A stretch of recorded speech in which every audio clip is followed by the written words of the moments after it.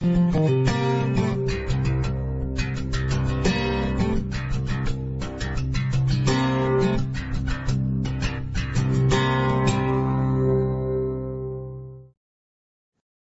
we are going through Matthew's Gospel. We've now come to the end of chapter 4. Next week, we start the famous Sermon on the Mount, and we're going to be in it for a long time. And it's just an incredibly important passage of Scripture. So I'm looking forward to that. And this passage today sets us up for that, and it gets us ready, as it were, for that. So We've had the introduction, we've had the temptation of Jesus in preparation for his ministry, we've had the quotation from Isaiah that really establishes what his ministry is about, and we ended last time with Jesus' repetition of the statement of John the Baptist, repent, for the kingdom of heaven is at hand. And it's absolutely crucial that we have that by way of context as we move forwards, because this is what is going on. This is the context for this. It's the context for the Sermon on the Mount,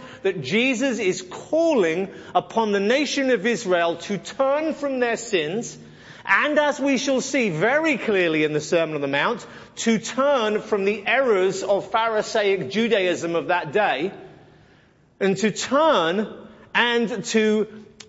to Him, turn to Yahweh, turn to the keeping of the law that they were supposed to be doing, because the Messiah was here to establish the long-promised kingdom.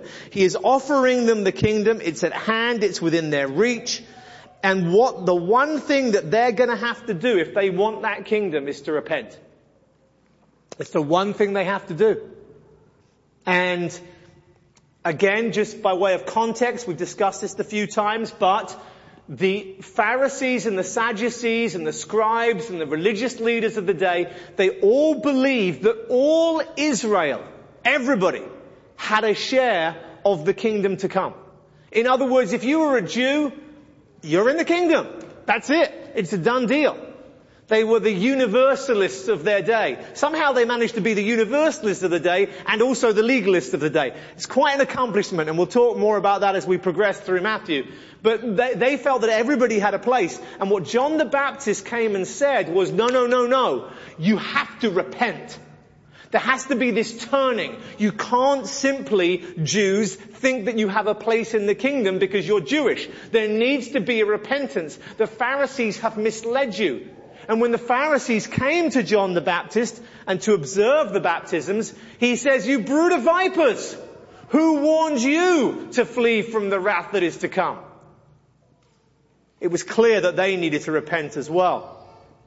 And so this is the background and the context, that to this land that seems such darkness, there is now light in that Jesus has come and he is offering them the kingdom if only they would repent. Now, to do this work, like any good Jewish rabbi, he's going to need disciples.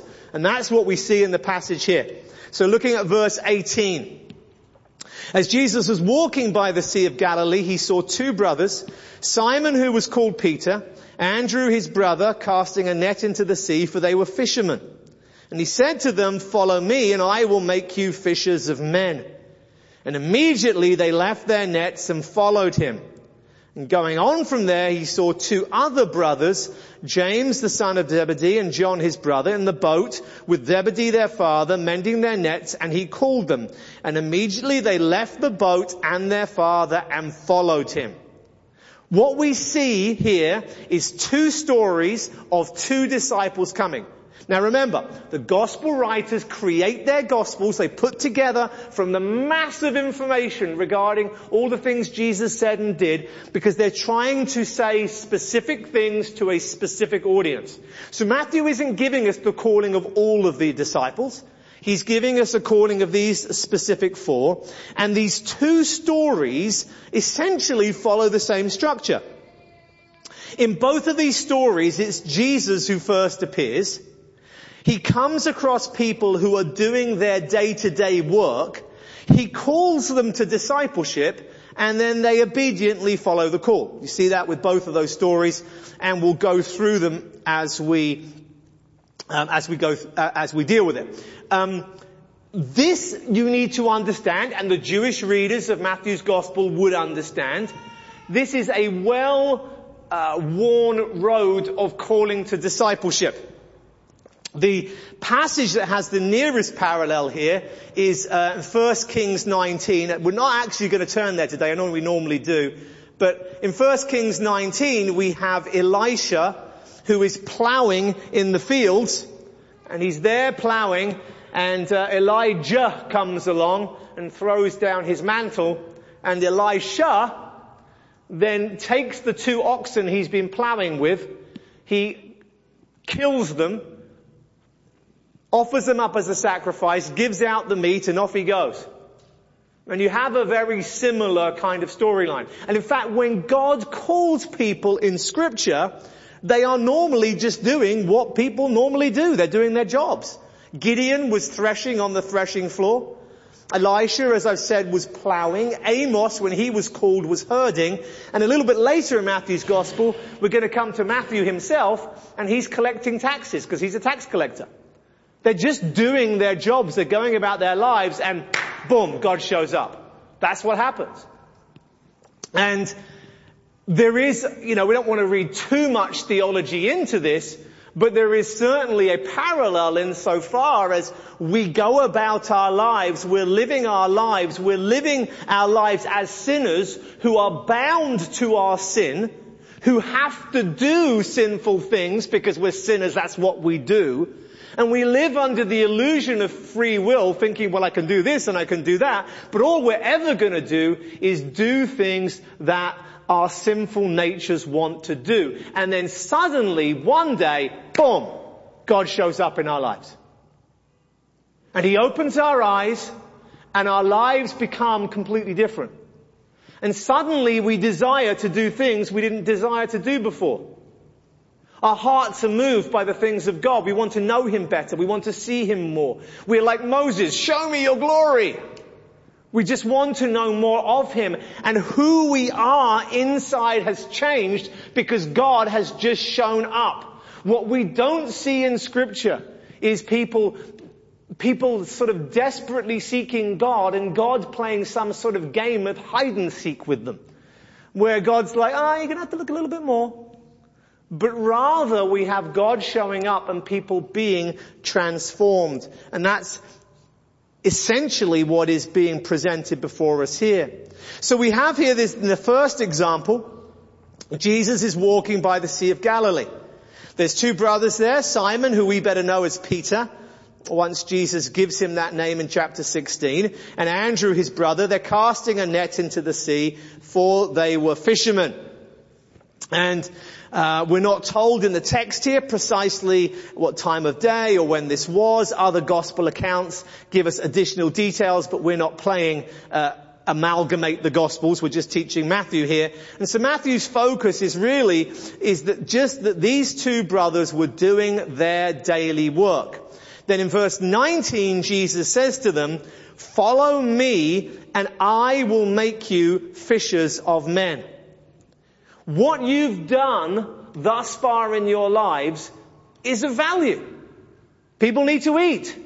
They need their vitamin D. They need their protein. And you're there getting the fish for them. And that's a great job. Capernaum, where Jesus sets up His ministry, as we saw last week, is a place that relied heavily on the fishing industry. And these men are needed, and they did their fishing, and it was a hard job. They often fished at night. They had these nets. It astonishes me. You go back in time, way before the technology we have, just how clever people were. And they'd have these nets with layers, progressively smaller holes. And the fish would swim into the big holes and then keep swimming until they couldn't get any more. And then they're kind of stuck. And then you kind of pull the net up. But that's tricky to do when they can see the nets. So that's why they so often fished at night. Maybe this is at morning time, they've come back or they're finishing up but it's a hard labor and they're doing good work. And Jesus says, I'm going to give you a job that is far greater than this. You're going to be someone who, instead of gathering fish, is gathering men, gathering people for the sake of the kingdom. In other words, he's calling them to be part of this ministry of offering the kingdom and gathering people to that kingdom. And that's the work that was offered to them. Now we know from elsewhere, again, Matthew's not specific about it, but we know they'd already seen Jesus and met Jesus. I don't think this is their first introduction to Jesus, but this is presented in this way because this is the time when they have to leave behind their life and go and follow him. This is the moment. And so what happens is, in response, is they immediately leave their nets and they followed him. And the leaving of the nets is significant because what they're doing is they're saying, we're not going to do this fishing anymore. That's how they live. That's how they make money. That's how they eat. That's how they get by in life. They fish. Now they're not doing it anymore. And in a practical sense, this is far more than merely a call to discipleship. There are obviously parallels, and we'll talk about those in a moment. But what they're being asked to do is to come and follow a rabbi. Now, normally with rabbis, somebody would go and hear a rabbi teaching, and they would follow the rabbi, and the rabbi would go about his, he'll teach and then off he'd go, and you just follow that rabbi. You'd be annoying, you'd be like that little fly buzzing around his head. You just kind of follow him. You just be there, hanging around anybody else who was his disciple. And then the rabbi would turn and ask, questions, and you see this in John 1. Jesus says to Nathanael, come and see. And off they go. There's this invitation to go with a rabbi. And that's how it normally happened. So Matthew is presenting to us something that's quite different. The rabbi has gone and sought his disciples. This is contrary to what normally happens. We see this in Scripture with Elijah and Elisha. Elijah throws down the mantle. He initially, but it's Elisha that runs after Elijah and desires to follow him and chases after him. Here it is more like the incidences in Scripture where God shows up. When God shows up to Gideon, when God shows up to Amos, when God just shows up and says, I'm having you. And that's how it's being presented. Why? Because the Jews who read this are being nudged. This is God. That's the point that's being made.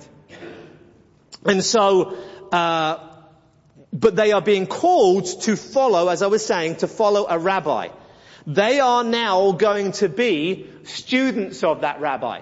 Disciples. That means learners. They are going to follow him, learn from him, do what he says. Listen to everything he teaches them. And he is now responsible for them. In other words, they're giving up their livelihood and they're trusting him. We see the same in verses 21 and 22. Going on from there, he saw two other brothers, James the son of Zebedee and John his brother. That's John the gospel writer, John who wrote the epistles, John who wrote Revelation. And they're in the boat with Zebedee, their father, mending their nets. And he called them. And immediately they left their boat and their father and followed him. Can you see in this second example, we have the parallel with, the connection to the previous example, but then we have one additional thing. In the first example, Peter and Andrew left their nets. Here, they leave their boat. Essentially, they're parallels. They're leaving behind fishing. But in the second example, the father is with them and they leave their father and off they go. The sacrifice happens and they leave. And that's where the parallel with Elijah and Elisha is helpful. Because Elisha is there and he's plowing and he has the two oxen and he actually slaughters the oxen as a sacrifice and then feeds them up. And it's like, I don't need these anymore. If your income is reliant upon your oxen and you kill them, there's no going back. That's it. That was what was being portrayed. Now, most of you here will never be called to full-time ministry, where you're reliant upon the Lord for your income in contrast to sort of working a regular job. And clearly in this passage, that's what's going on. That they are now going with Jesus and they're trusting in him, and he's going to have to, provide as they learn from him. But obviously there are parallels. As they go to be disciples with Jesus, in the same way we are called to be disciples. We are in an era where for a generation or two, particularly in the West, particularly in America, we've had people who have presented a form of the gospel that simply requires you to come forwards, sign on the dotted line, as the music plays in the minor key, just come and say the sinner's prayer, and then boom, you've got your fire insurance and you're good to go. And people go out thinking that they're Christians because they've intellectually agreed with the message, responded emotionally, and now they've been declared to be Christians, and all is going to be good for eternity to come. That's not what the Bible represents to us at all. At the end of Matthew's gospel, at the conclusion of this gospel, is the Great Commission to go and make disciples of all nations. At the beginning with John the Baptist, he was speaking about fruit that was associated with those who've repented. In our midweek studies, we've been going through the book of Romans in the end of chapter 4 and the beginning of chapter 5, and we've seen the emphasis not merely believing in what God says, not merely believing in historical accounts that they actually happened, but believing in the sense of placing our trust in God, in Yahweh, in Christ Jesus, placing our trust in him. And when we trust him, it means we trust what he says. And when the world goes in a different direction, we stand firm because we stand upon his unchanging word. And it means when circumstances get difficult, we continue to trust in him because we trust in a person who does not change, as opposed to in him giving us circumstances that are constantly changing. Our faith is our trust in him. And that changes us because as we place our trust in him, in this new covenant era, he gives us his Holy Spirit, and the Spirit of God empowers us to live in the newness of life, to live differently than before. And people who are Christians are not people who've responded to an altar call. They're not people who are familiar enough with the Bible from childhood that they can recite certain facts from a catechism. They're not people who intellectually accept that there was a guy called Jesus and he died on the cross, and somehow that's for their sins, and there's promise of heaven and they believe in that promise. A Christian is a person who has let go of their past, turned, repented, and trusted in Yahweh for everything. We've trusted him for our eternity. We've trusted in him for our now. We trusted in what he has said, and we trust in what he does. We trust in him, period. And as much as that is what the scripture presents, you can see the parallel here with these callings.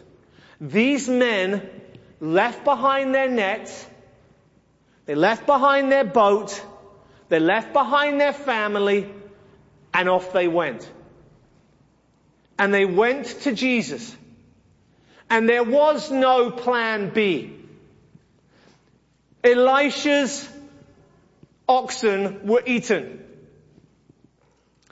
Not only did they put all their eggs in one basket, if I might use such an extravagant analogy in this day and age, but they had taken those eggs and they'd scrambled them. There's no going back. When we have our eyes open to the truth of the gospel and we place our trust in Jesus Christ, there is no turning back.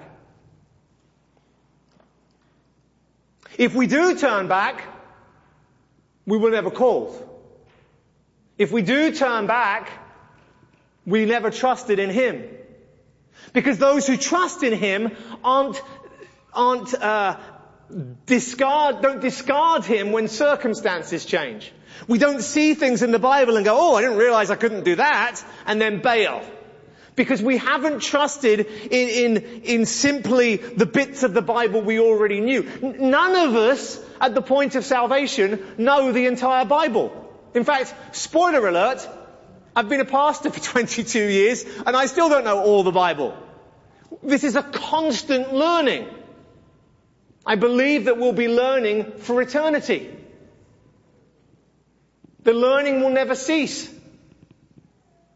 Though our bodies will be purified and glorified and removed of all sin, we nonetheless will spend eternity in bodies. And the bodies will be similar to these bodies.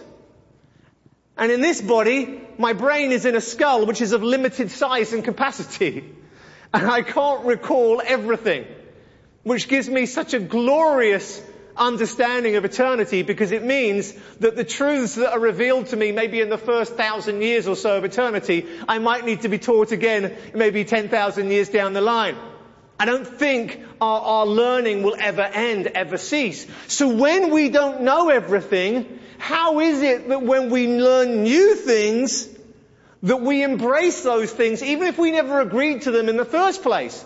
Because we've trusted in him and not simply in what limited knowledge we had at the time.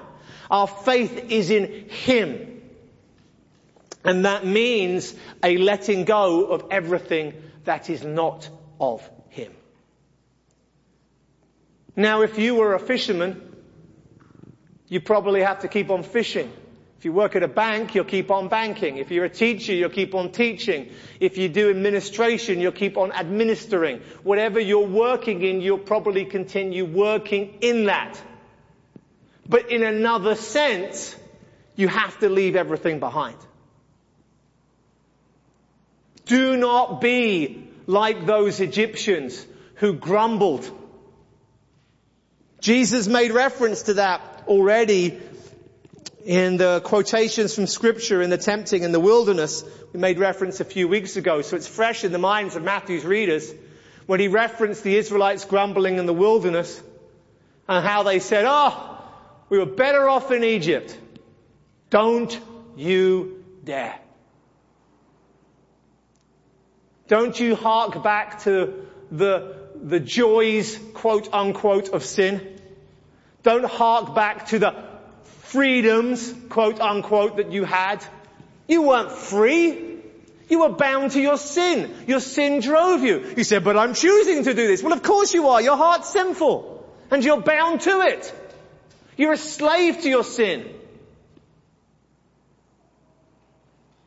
And now you look back as if it was somehow a better time because now God restricts you so much? What a nonsense. We have been called by him and we have been promoted from fishing for fish to fishing for men. We have been promoted from being human beings who simply live and exist and have a small impact on the world around us for better or for worse, and then we die and our families cry if we're lucky, and then within a generation we're mostly forgotten unless we do something particularly good or particularly bad, and then we might get in the history books and people might remember a tiny slither of our lives for a little bit longer. That was who we were. And now we have been given a new life, a spiritual life. We have been given the Holy Spirit, God himself, who dwells within us to empower us to do the works that God prepared beforehand that we should walk in them. And we now have a purpose to every breath we take, every day we live, everything we do. Now what we do was prepare for all eternity. That God said, I'm going to have this one and he or she is going to do this work that is uniquely for them, and I will prepare them and give them the experiences and the struggles and the trials and the pains and the heartache and all the things necessary that they can do the things that I want them alone to do, and what they will do will glorify me for all eternity. And you want to go back? Shame on us. Shame on us. The call to discipleship, yes, it's hard. Jesus will build on this text as we go further into Matthew. Deny yourself, take up your cross and follow me. We are being called to say no to our sinful desires. We are being called to embrace the realities of death, be it death to our desires, our dreams and our hopes and our wants, or literally death. And to follow Christ wherever he may lead, no matter who may harm us, who may reject us, who may slander us, who may hurt us. We will simply look to him alone, seeking his affirmation. Well done, good and faithful servant. That's it. It's hard, I get it. But it's so glorious. Is it not? Everything we do, every step we take, prepared for us by God, that our lives may ripple through eternity. Have any of you led another human soul to Jesus? Watched Jesus open his or her eyes to the truth of the gospel? And seen, witnessed a new birth? It's magnificent. It's just magnificent. There's nothing better or greater. Why don't you pray that God gives you that privilege? Why not pray every time you get out of your car to walk into the grocery store? Why not pray every time you go to hang out with friends or to a sporting event? Why not pray before you go to work in the morning? God, may I have the honor to lead someone to you? And even as the dogs get the scraps under the table, maybe I could just sow some seeds that somebody else might lead them in.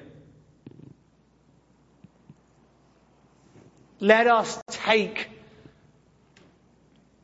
delight in the fact that that might be part of our calling. And let us pursue our calling. Let us cast aside sin. Let us fight that fight. Let us put sin to death. Let's put our selfishness and our pride to death day by day by day, that God might use us. And let's be patient when he doesn't use us as we might like. And let's pray daily for those opportunities. I look around this room and I see people who have encouraged me, people who have prayed for me, people who have supported me, people who have rebuked me, people who have led me to repentance, people who have comforted me. And I see the work of God. And there is a butterfly effect in that every time I stand up to preach, the work of God is happening. God's Holy Spirit is working through the gift that he gave to me. And I'm working, I'm doing something, I prepare and I study and I deliver. But this is your work too. I really want you to get that. This is your work too.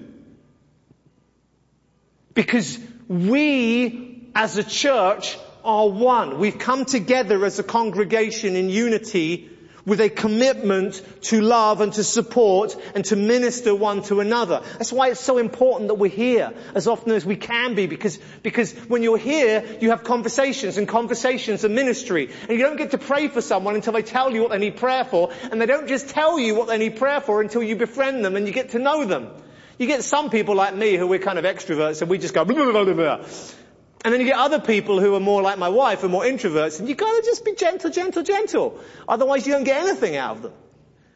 And so we need to find ways to minister to the myriad of different people that we find here. And as we minister to one another, we become a shareholder, as it were, a player in their story. We are making a difference in their lives. God is using us corporately as disciples to minister one to another. And then when any one of us has a victory, we all go, yay! Because we're all part of that. And when any one of us stumbles and falls, we all rush to comfort and to help, and at times to rebuke, because we all got to help each other get back up, just like we need help getting back up. And we don't bite and devour one another. And we love one another. And we cherish one another, because we are all working God's purposes in our lives. And so we encourage one another. And sometimes that encouragement is, hey brother, hey sister, just leave those nets behind. That's gone.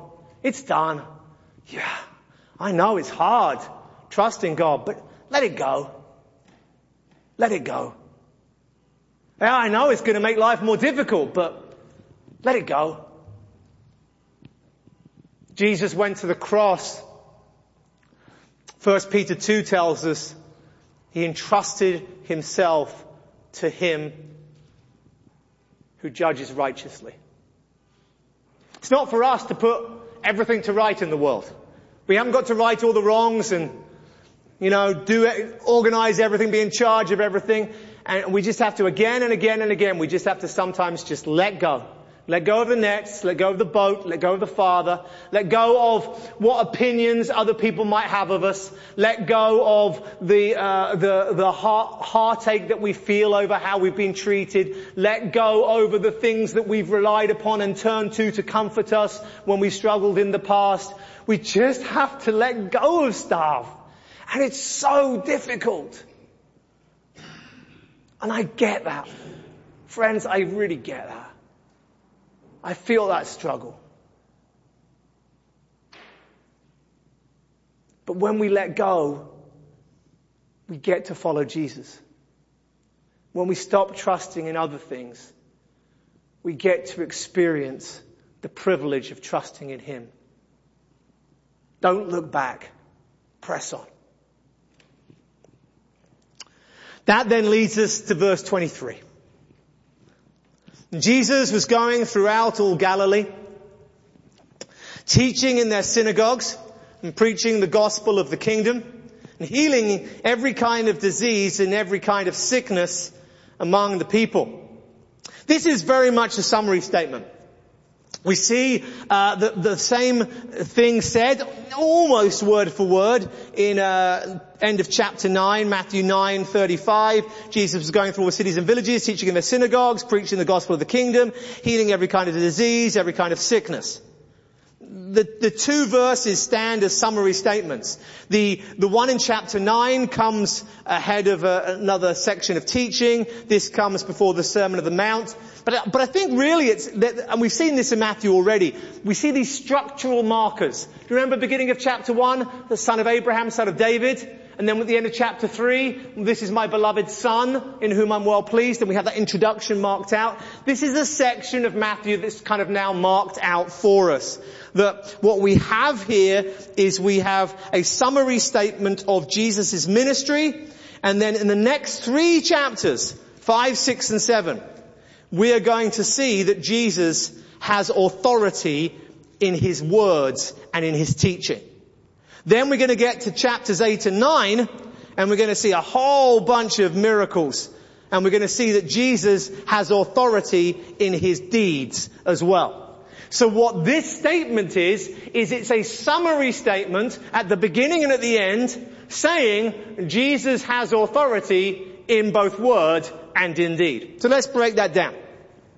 He was going throughout all Galilee, so he's an itinerant rabbi, going around and teaching. And he is doing 3 separate things: teaching, preaching, and healing.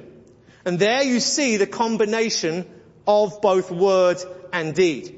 He's teaching in their synagogues. We see this very clearly throughout the Gospels. We see it even going into the epistles with regards to Paul, the Gospel to the Jew first and also to the Greek, that there is a priority to the Jewish nation. Why? Because they were promised the Messiah. They were promised the covenant. And what we're going to see in Matthew's gospel is an answer to why is it that so few Jews today believe.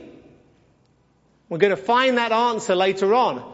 And the spoiler alert, it's because they've rejected their Messiah and they've rejected his kingdom. But nonetheless, the gospel's for them first. And so Jesus is going to the synagogues, and he is going there as he travels around Galilee, and he's teaching. This area that had such darkness, last week's sermon, is now getting light as Jesus teaches in the synagogues. And specifically, he is preaching the message of the gospel of the kingdom. Here we have the word gospel. We've had the kingdom reference previously, but here we have the adding of the word gospel. Gospel is a word that is when you're learning a new language, you learn certain words first, right?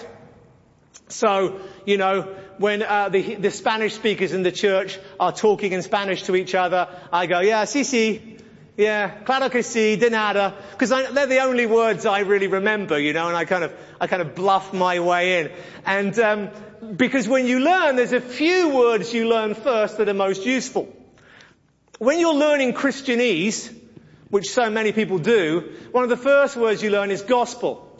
The problem with Christianese is we sometimes forget what the words really mean in English. And the word gospel means good news. Good news. And so what he's saying here is in harmony with the previous statement, repent, because the kingdom of God is at hand. Now what Jesus is doing is he's preaching the good news of the kingdom. Now we have to read this contextually and chronologically. And we have to read our Bibles progressively. He is not teaching the parables about the kingdom of heaven being like a sower sowing seed. He's not telling them that the kingdom of heaven is like a mustard seed. They come in chapter 13, which comes after chapter 12. And in chapter 12, we have the final rejection of the Messiah and his kingdom by the Jewish people, which leads to a change in the nature of the kingdom that is then offered and to whom that kingdom is offered.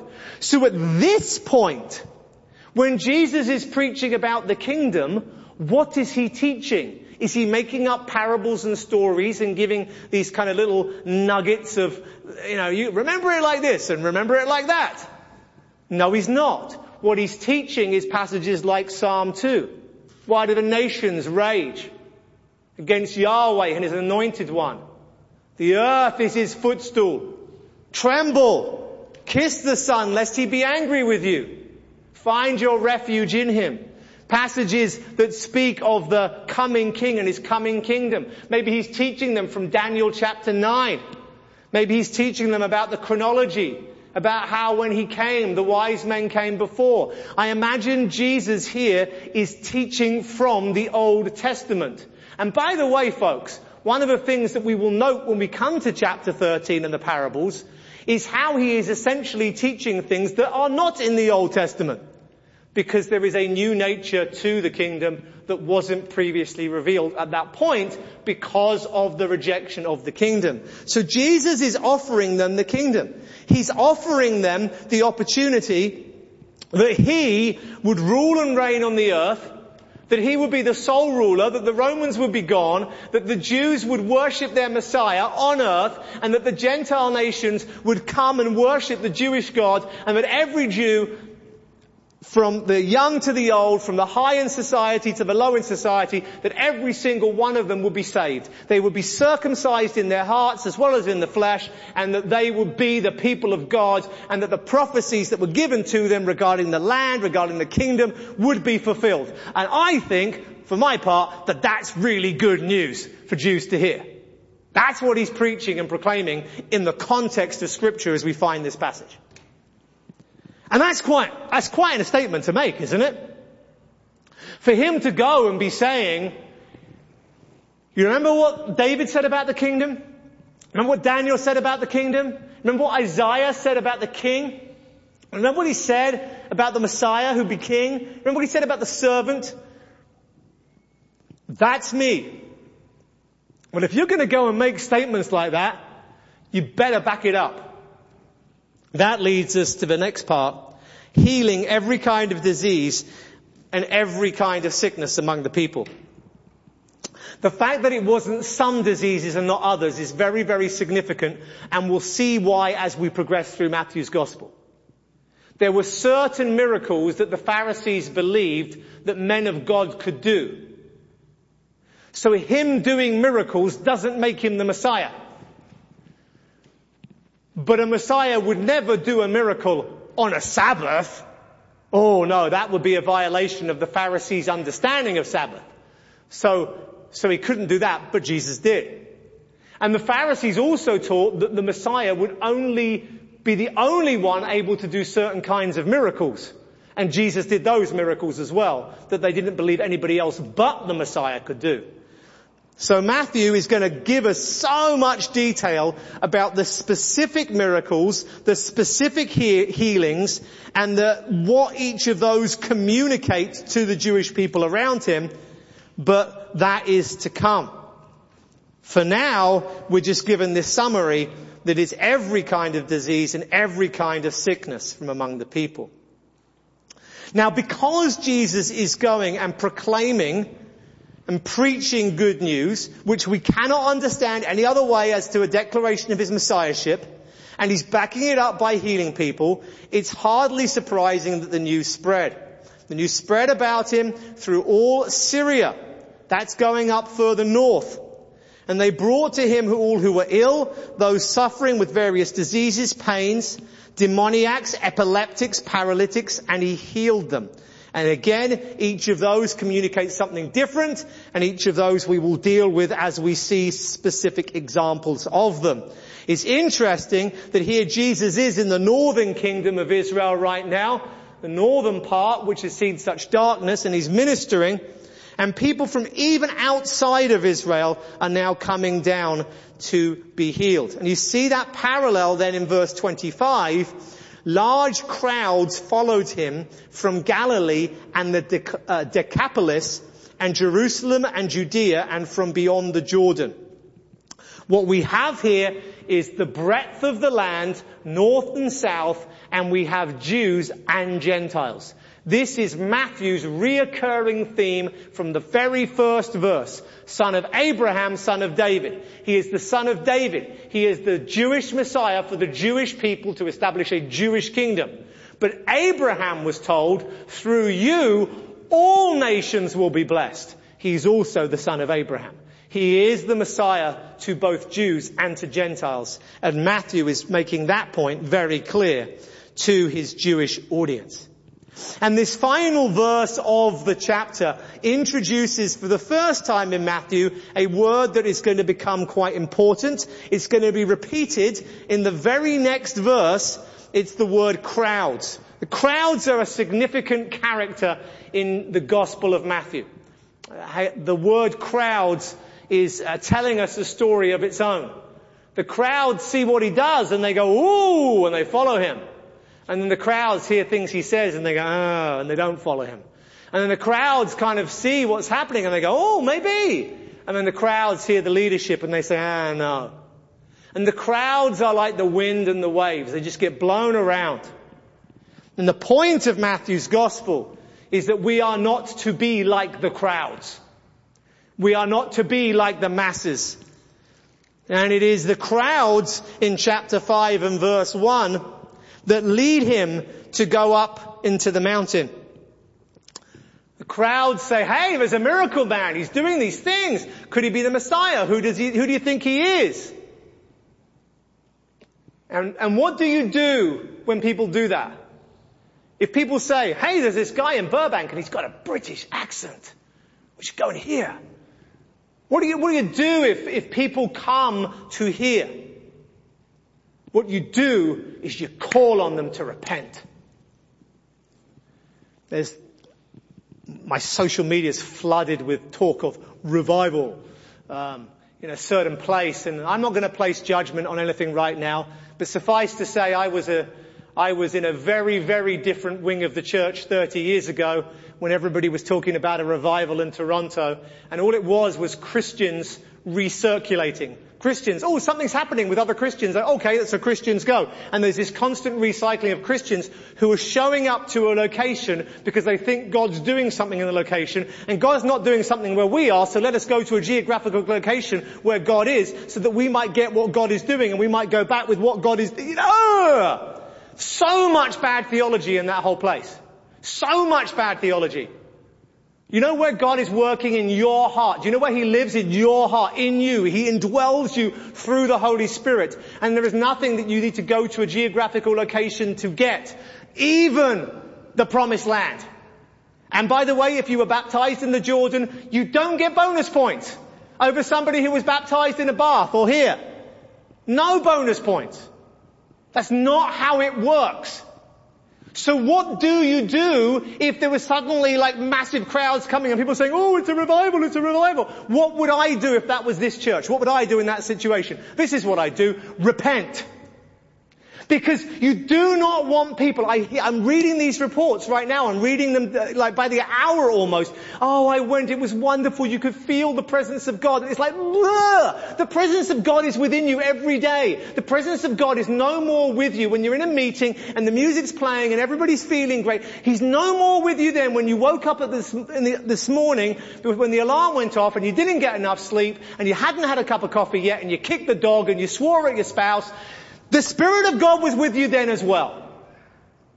So how do we know if God is doing a unique work? We call on Him repentance. We call for repentance. That's what we do. Repent, for the kingdom of heaven is at hand. Repent. Because nobody sees the kingdom apart from repentance. Nobody gets to have a place in heaven apart from repentance. We have our lives. The things that we've trusted in, the things that we've loved, the things that we've pursued. And we have to leave them behind as nets and boats and family, and we have to follow Jesus. And I'm starting to see reports from that place where there's people saying, oh, well, you know, I'm this gay guy and I went and I felt really welcomed and I had this prayer request that we would be accepted and they wiped it off the board. But then I talked with someone and they put it back up again. And it's like, no! Repent! Because that's the only way we know a work of God is when people leave their sin behind and they turn to Him and their lives are different. And the things that they pursued, they now say, that's sinful, I'm not going to pursue it anymore.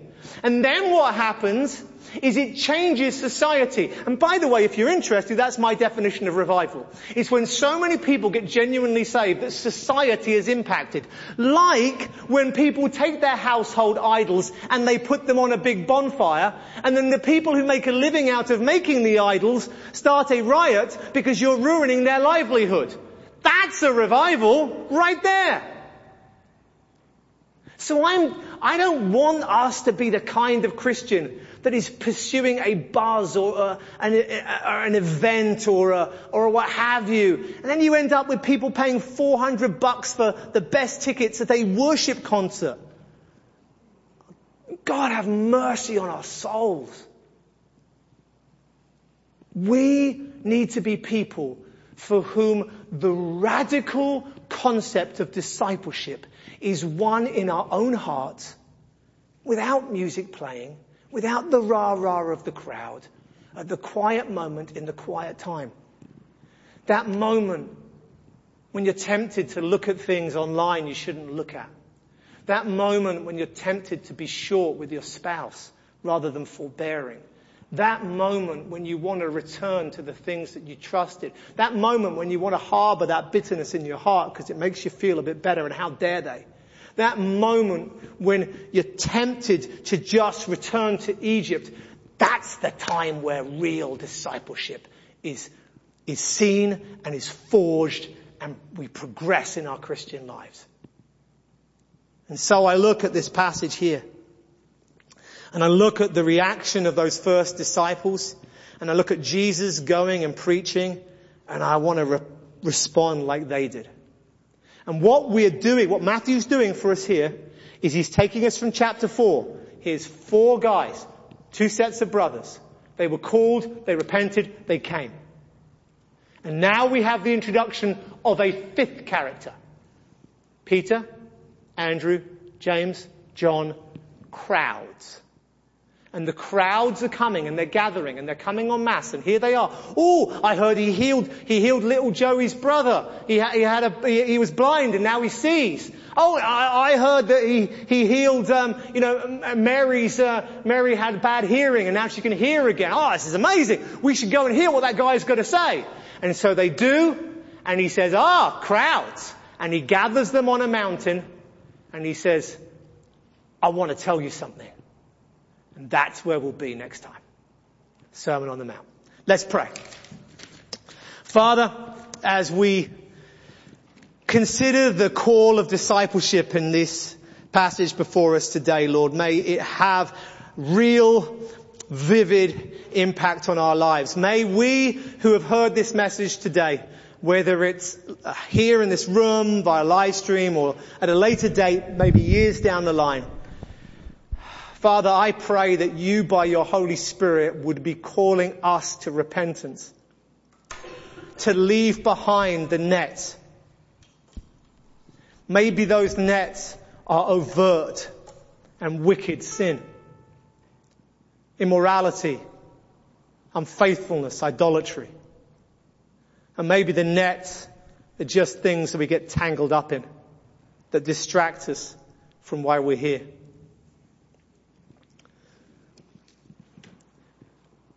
Spirit, call us to repentance in our own hearts right now. And may we look at Christ, who suffered and died for our sins. And may we loathe our sins, knowing the price that had to be paid for them. And may we exalt the one who died in our place. And may his glory and his majesty preach and teach us, that we might seek evermore to follow him, to deny ourselves, to take up our cross, and to follow him wherever he leads. In this body, Lord, may we not be a church of compromise. For the glory of Christ we pray. Amen.